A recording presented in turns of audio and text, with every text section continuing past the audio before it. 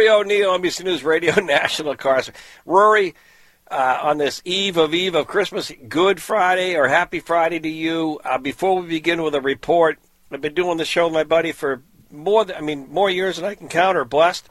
I just found out he doesn't like mashed potato. Who doesn't like mashed potato, Rory? How do you not like? Wow.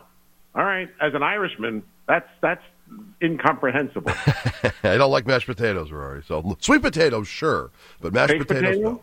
Yeah, I like baked. French Yeah, fries? baked potatoes. Yeah, I like those. Those are fine. But mashed potatoes, never really been into it. That's a fine Unbelievable. line. I got Is one it a even more. medium? He doesn't like macaroni and cheese. Nope. Huh. Yeah, that's right. That's what I've been saying for years. Huh. He's scratching his head, Jack. All right, Rory. Good morning, Rory. What do you have for us?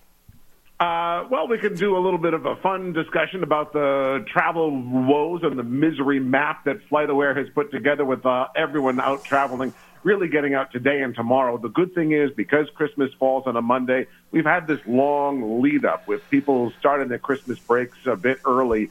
You probably noticed the office is empty, so that's why a lot of people have already left. So it's not too bad, but we've got some storms in L.A. and Phoenix that could really complicate some flights for people, and a big blob of storms right in the middle of the country, but nothing like the big collapse of Southwest last year. Not a lot of snow in the forecast. Pretty warm out there. You know, it's why do we always feel like, Rory, why are we here on a holiday, basically going to a holiday and the office is empty, but we're here? No, I'm kidding. All right, Rory. Hey, listen, have a great weekend, whatever you're doing. Merry Christmas, Rory. We'll appreciate it. Thank you. Merry Christmas and Happy New Year. We'll talk to you in the new year.